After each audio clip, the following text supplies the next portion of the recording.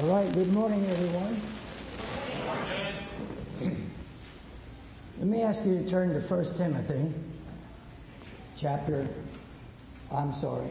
1 John, chapter 1. And I'm going to ask you to go back to Isaiah 6 and mark that in your Bible also. I think you might find that helpful after a bit.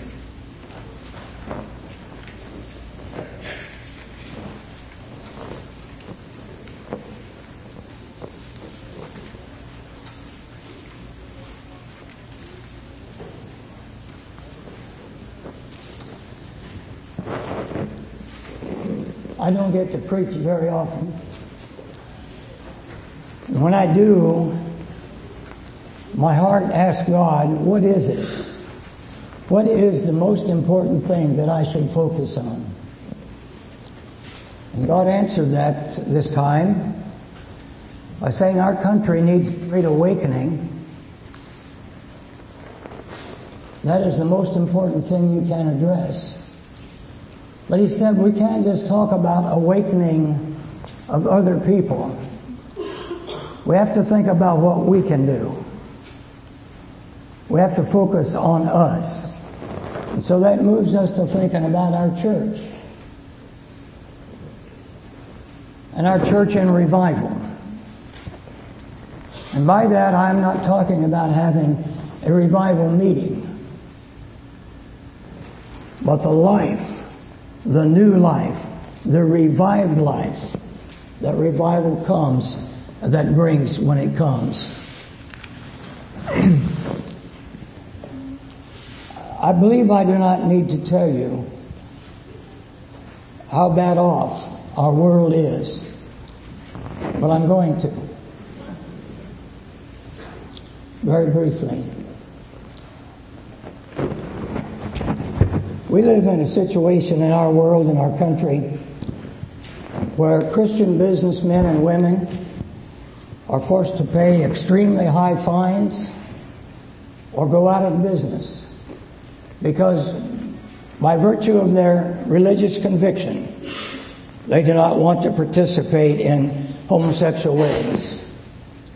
Today we have government in America coming down on Christians for their faith. We must not get used to this.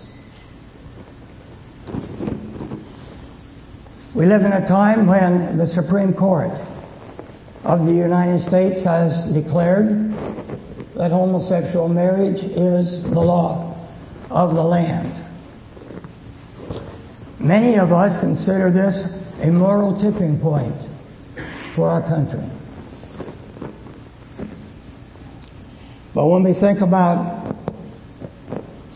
the demeaning of marriage, we have to also recognize that for decades, we born-again people literally have been demeaning marriage.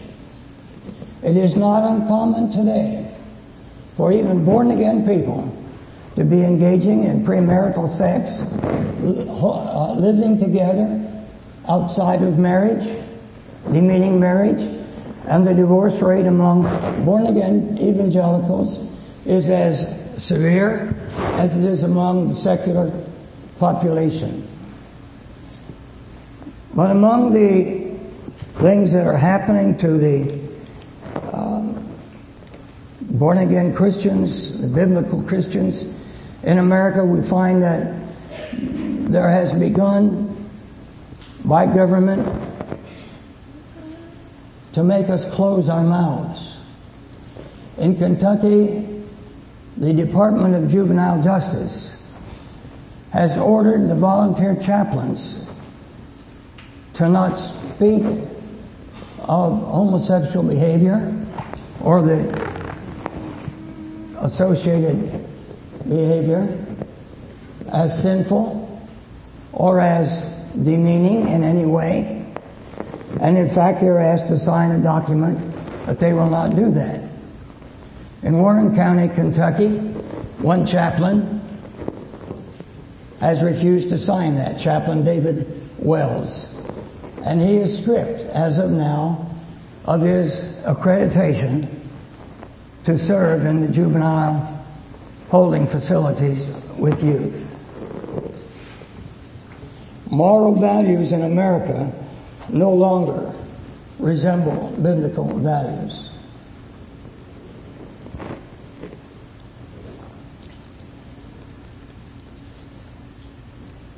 We've been told recently by a Pew Research study that the numbers of Christians have declined in America as a percentage of the population. Whereas there were a certain number before, now there are more who register as none. So the nuns are taking over. There's a message in there somewhere. The thing that seems of interest in this regard is that actually the evangelical population has increased as a percentage of the population. But on the other hand, the rising generations are smaller and smaller in terms of those who are born again. The teenagers moving into adulthood represent only 8% in America of teenagers moving into adulthood hold to a biblical worldview. And a very small number of the millennial generation are born-again Christians.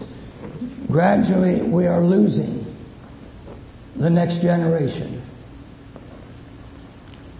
We can look at the world. We see in China is trying to eliminate the cross from all public appearance.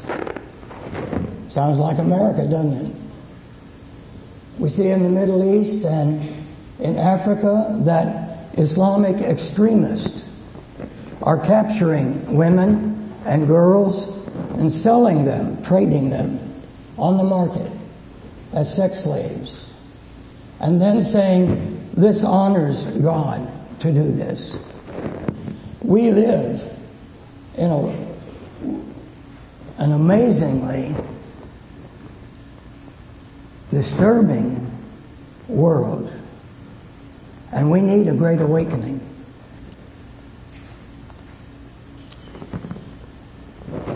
I've entitled a message, The Awakening That Must Come. The must in that title doesn't mean, contrary to some opinion, that I am a musty preacher. It does not mean that it must come as though it is inevitable. What it means is that it's urgent. And it's urgent that it come. It must come. Henry Blackaby is a man whom I have great regard for, and he's been used of God in these later decades, several of the last century and of this century, to speak like a prophet for God. He's like the men of Issachar in the Old Testament, who seem to have an understanding of the times. And he does, and he speaks well for God. 25 years ago, when I first heard him speak in person, Henry Blackaby said, and I'm not sure I can quote him exactly, but here's the point. He said, "You know, of course, that the condition of our country is directly related to the condition of our churches. And I understand that. This is still true. And that brings us to think about the revival of the church that is needed. And then it brings us to us, because I don't think there's much point in us preaching about them. It's about us that we need to be concerned. And so we think about revival in our church. And let me take you through my thought process and my prayer process as I confronted this. My first thought was, God, our church is in pretty good shape. Do we really need revival?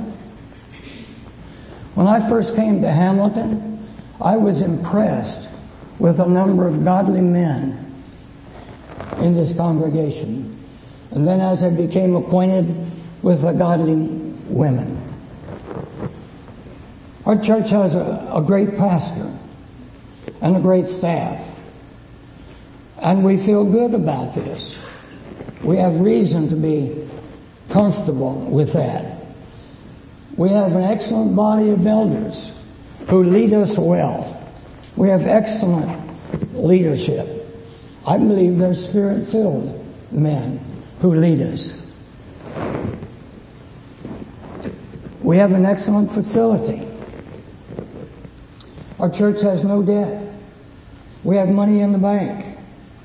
We're engaged in missions, both hands-on, boots-on-the-ground mission, and excellent giving to missions. We have a warm fellowship. But the baptistry is dry.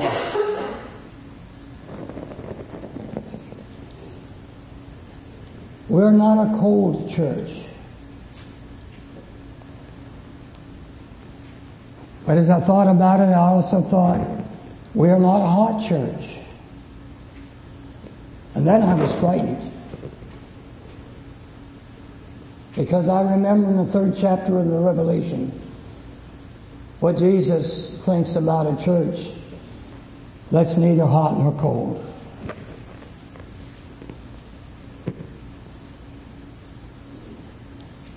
And I conclude that a revival of our church is needed. Let's talk about what revival means. And I'll go back to Henry Blackaby here. Henry Blackaby defines revival in these terms. He says, when holy God draws near in true revival, people come under terrible conviction of sin. The outstanding feature of spiritual awakening has been the profound consciousness of the presence and holiness of God. That's what happened to Isaiah. He said in another place, during true revival, thousands of lost people are suddenly swept into the kingdom of God. Scenes of the lost coming to the Savior in great and unprecedented numbers are common. And again he says, all revival begins and continues in the prayer meeting.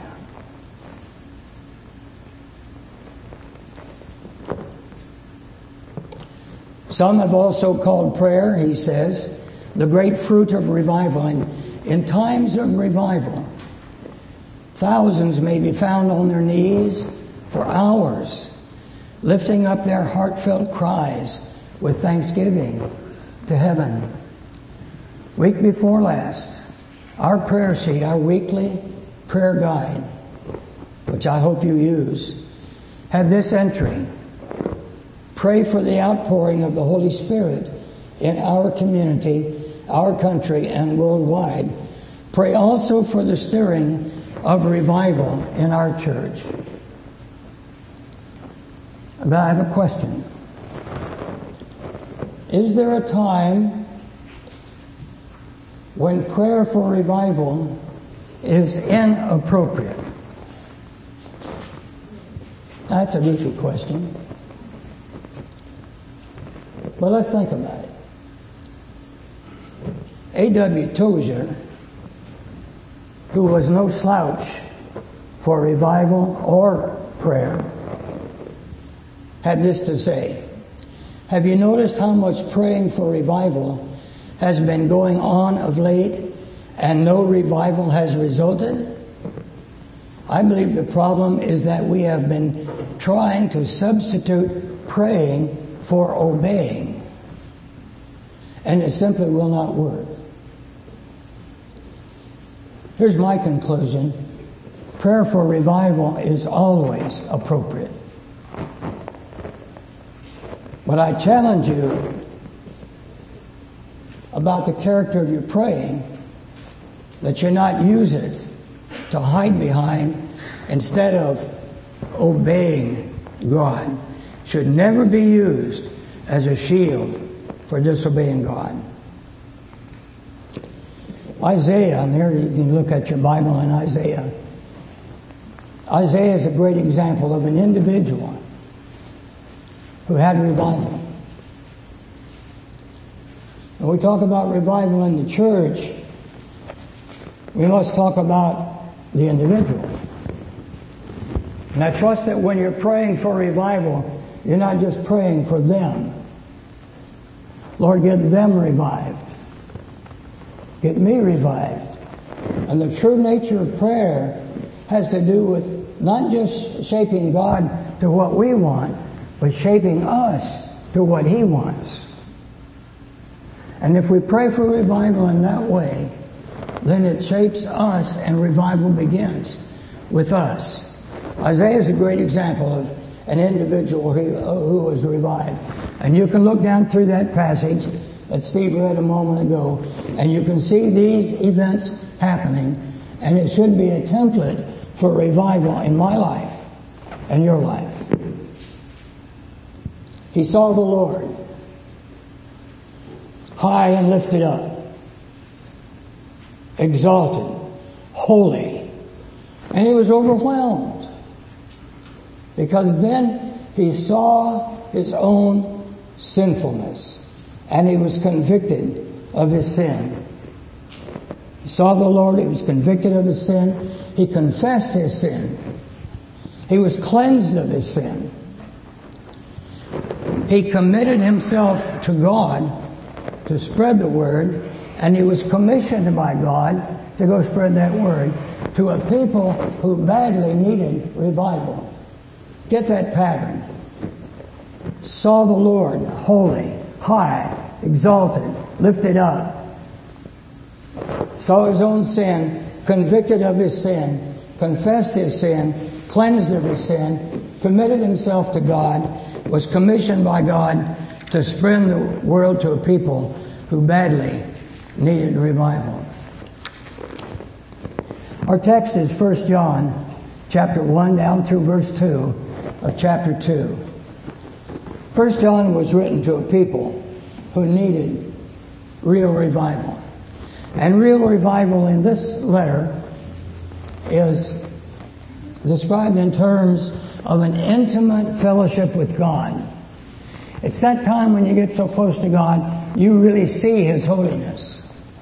Then it shows you for who you are. That intimate fellowship with God is real revival. Let me read these verses for you.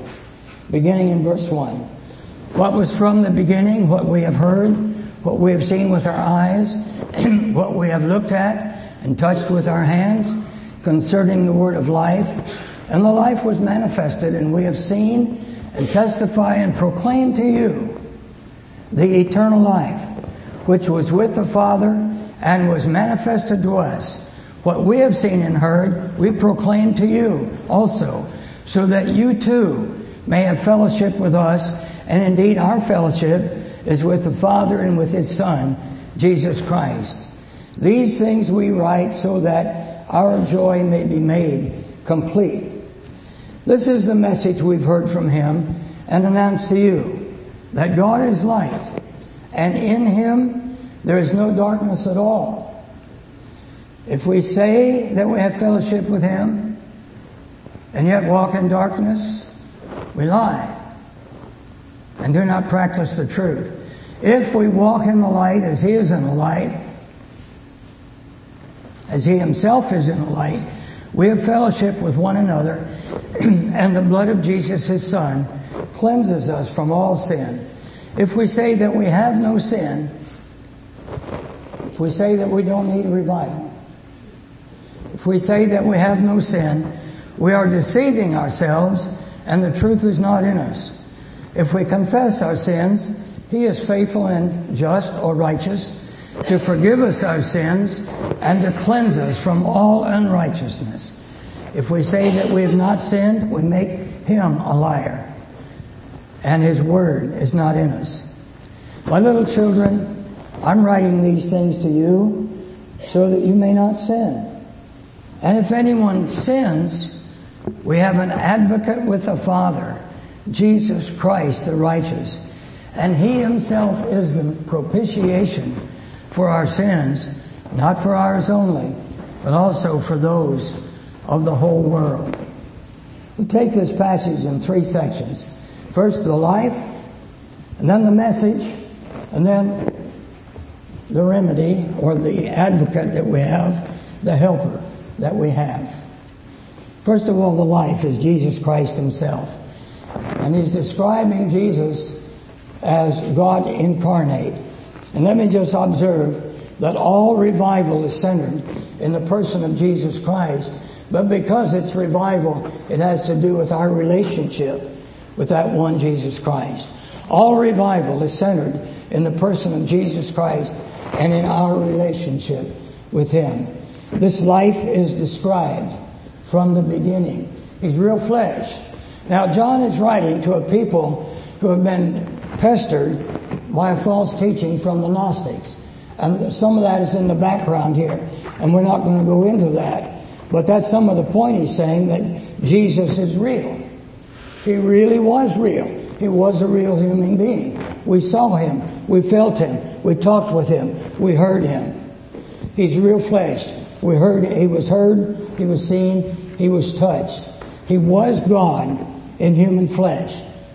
This is real. He was experienced by John and by the other apostles in reality.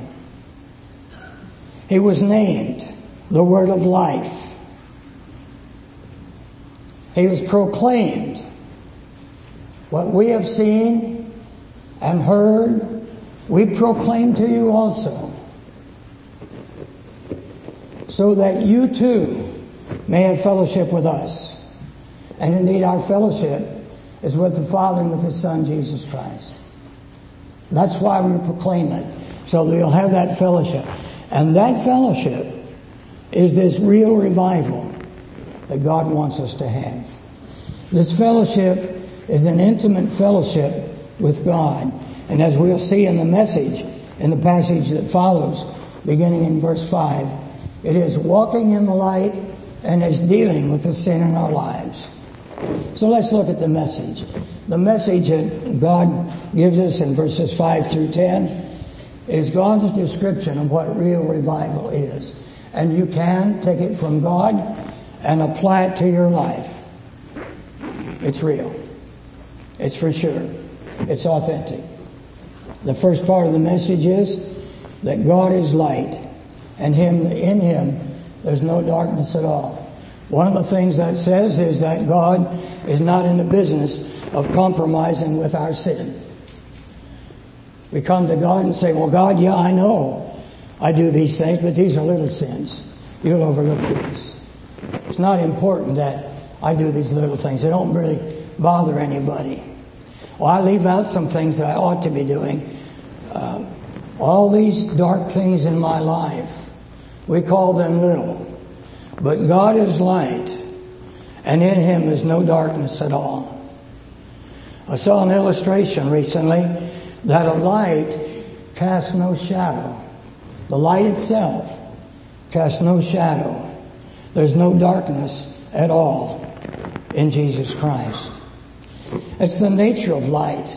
Light drives out darkness. Light purifies. And if I walk in that light, then darkness in my light is driven out and my life is purified. The closer we get to holy God, the more our sins are exposed, the more our sins are evident, even little sins, and we no longer feel that these are okay. And somehow God will, oh, that's okay, and let it go.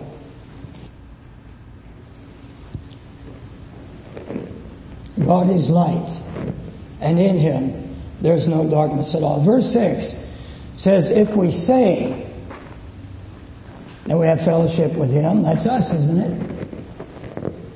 If we say that we have fellowship with Him, and yet walk in the darkness, we lie. And they're not the truth. What God is saying to us, to John, He's saying, come on. Get real. You can't have it both ways. You can't walk in the light. You can't have fellowship with God and still be dabbling with sin. In real revival, your walk matches your talk. Your talk matches your walk. And you are authentic as a Christian. Verse 7 is one of the great verses in the Bible. If we walk in the light, as He Himself is in the light, we have fellowship with one another, and the blood of Jesus, His Son, cleanses us from all sin. Let's understand this verse. If we walk in the light here is not God's laws or God's ordinances or God's statutes or the way to live. The light is God Himself.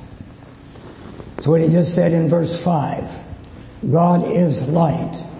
And if we walk in light, we are walking in the presence of God. And walking in the presence of God is an awesome experience. Living in God's presence has two results. Actually has more, but we see two right here. But ask Isaiah about it. This was Isaiah, the experience that he had. First, we have fellowship with one another. Now, I've long understood that the one another was us folks. But as I've understood and come to study this passage, I've come to understand that it means us and God. The one another is us and God. We have fellowship with one another. If we walk in the light, we together have fellowship with God. Boy, that's real revival. Now we're describing it. Now God is describing it. We have the intimate fellowship with God. So we have that fellowship with one another, us and God. But we also have that Jesus, by His blood, cleanses us from all sin. And the blood of Jesus, His Son, cleanses us from all sin. Why is that mentioned here? Well, because as we get close to God, our sin is exposed, and we understand the need for our sin to be cleansed. And the blood is there for that. That's why Jesus died on the cross, to pay for our sin. And the blood of Christ cleanses us from all sin. I've recently been having a conversation with a man who believes that somehow we can come to Christ and that makes us a Christian, but there's a lot of leftover sin in our lives that we have to pay for. And that even when we die, there's leftover sin that we have to pay for, that have to be purged from our lives.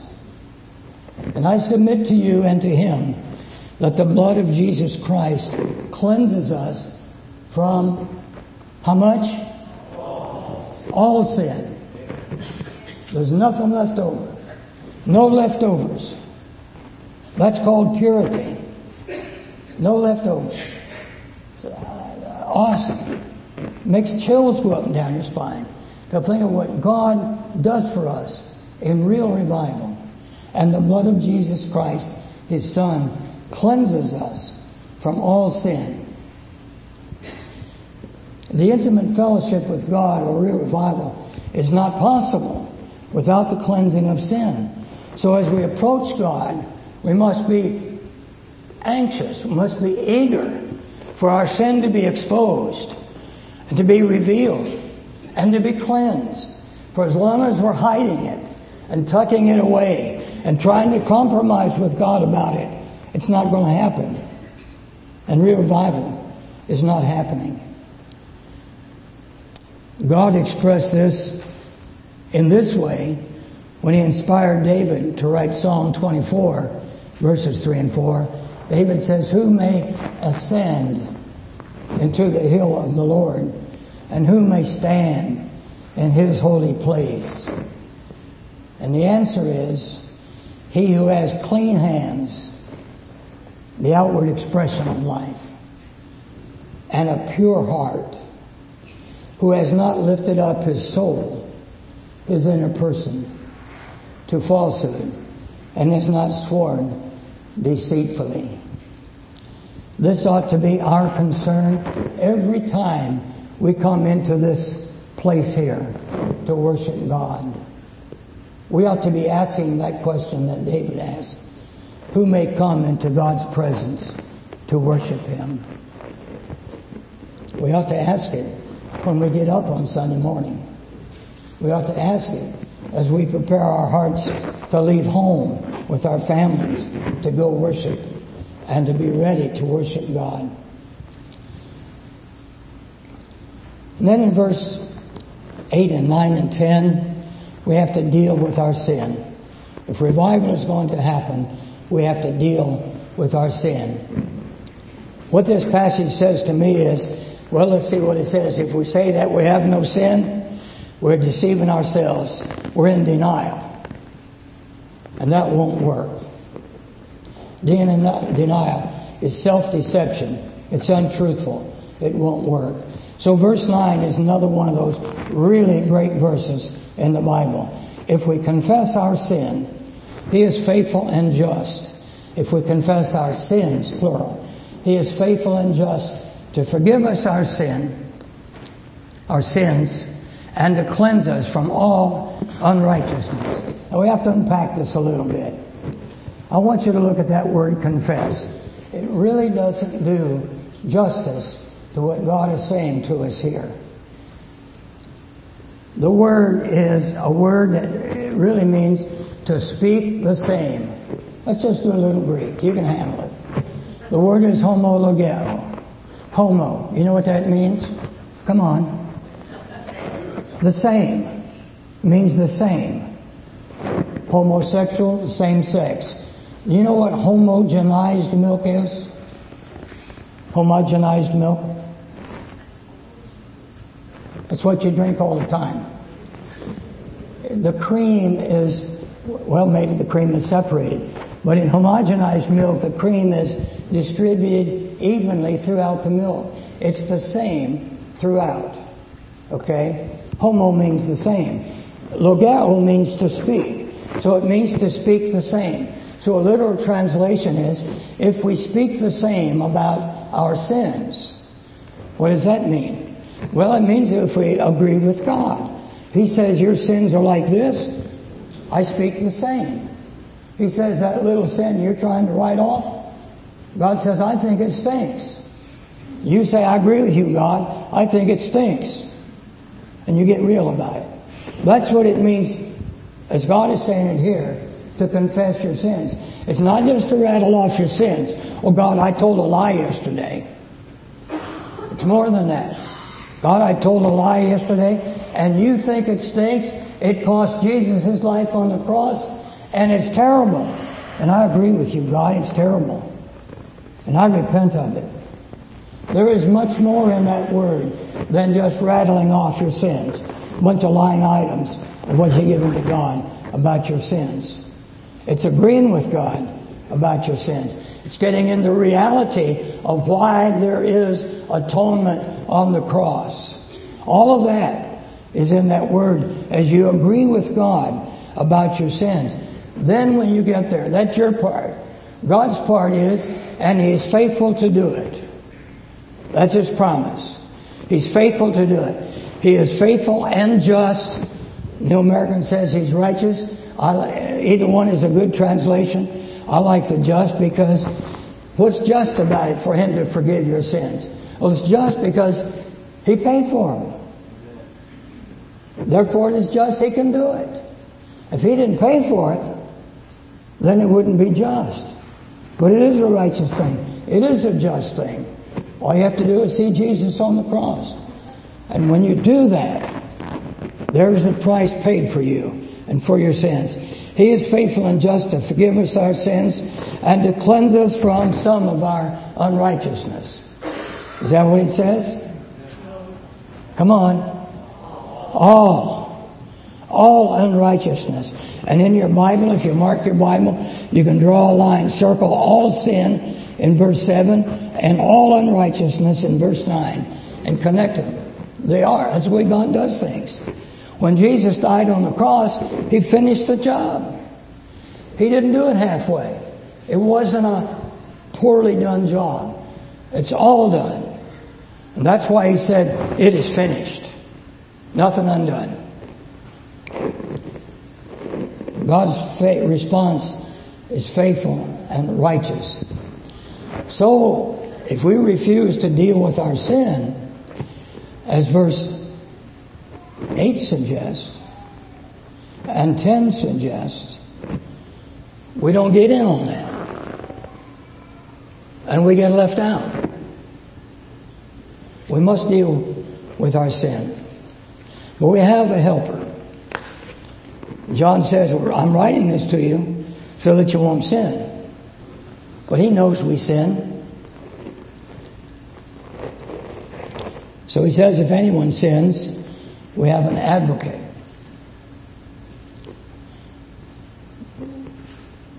Who is this advocate? His name is Jesus. He tells you right there. Jesus Christ, the righteous. But the interesting thing about it is, this word advocate in the Greek is the word paraclete. It's the same word that Jesus used when He said He was going to send another helper. But here it's applied to Jesus. And God the Father, inspiring the Holy Spirit, inspiring John to write this, uses this in description of Jesus. One called alongside. That's the real technical meaning of the word paraclete, to be a helper. His name is Jesus. We've already read about Him in verses 1 through 4 of chapter 1. He's with the Father. He's righteous or just. It's the same word as in verse 9. He's the one who paid for our sin. That's what propitiation means. He's the one that can help us. He was there. He paid for the sin. And so He's going to be an intercessor for us. He's going to be our helper. He is the propitiation, the satisfaction, the means of mercy for our sins. And not only that, but His merciful payment is far-reaching. It's not only for us, it's for the whole world. And so we're back where we began. If revival can begin in you, and why not? If revival can begin in me, why not? It can begin in our church and spread to the country and spread to the world.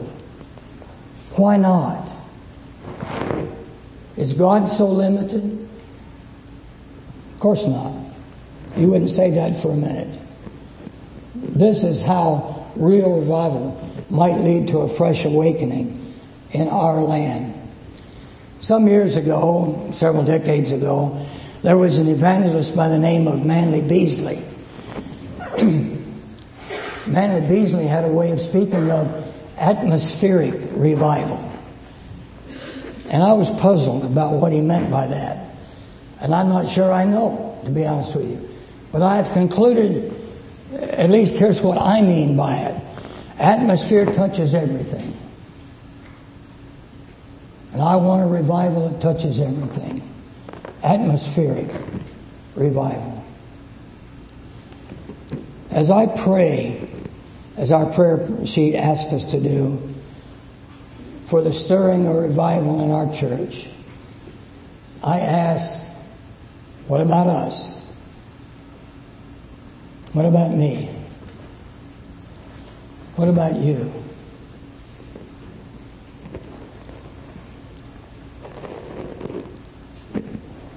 In a moment, I'm going to extend an invitation, as I normally do when I preach, as you know. I'm going to ask you to join me in public commitment. Get real. Public commitment to walking in the light and dealing with our sins. You can do that.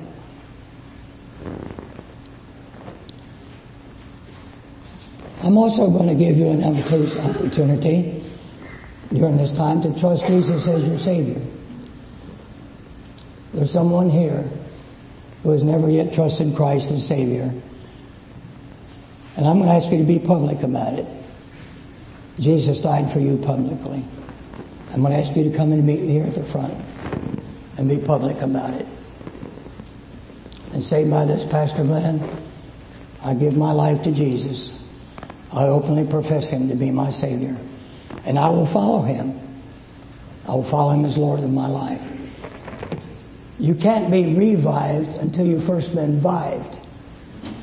And I'm asking you to be vived right now and make it public. Pray with me first, will you please? Almighty Father, I thank you for this time together. Thank you for your word. I pray, Lord, that you'll fall upon our church. You'll fall upon me. You'll give us a great conviction, Lord, of our sin. And such a disturbance in our inner persons that we cannot be content. We cannot be a content person. We cannot be a content church until you have revived us. And I pray this in Jesus' name. Amen.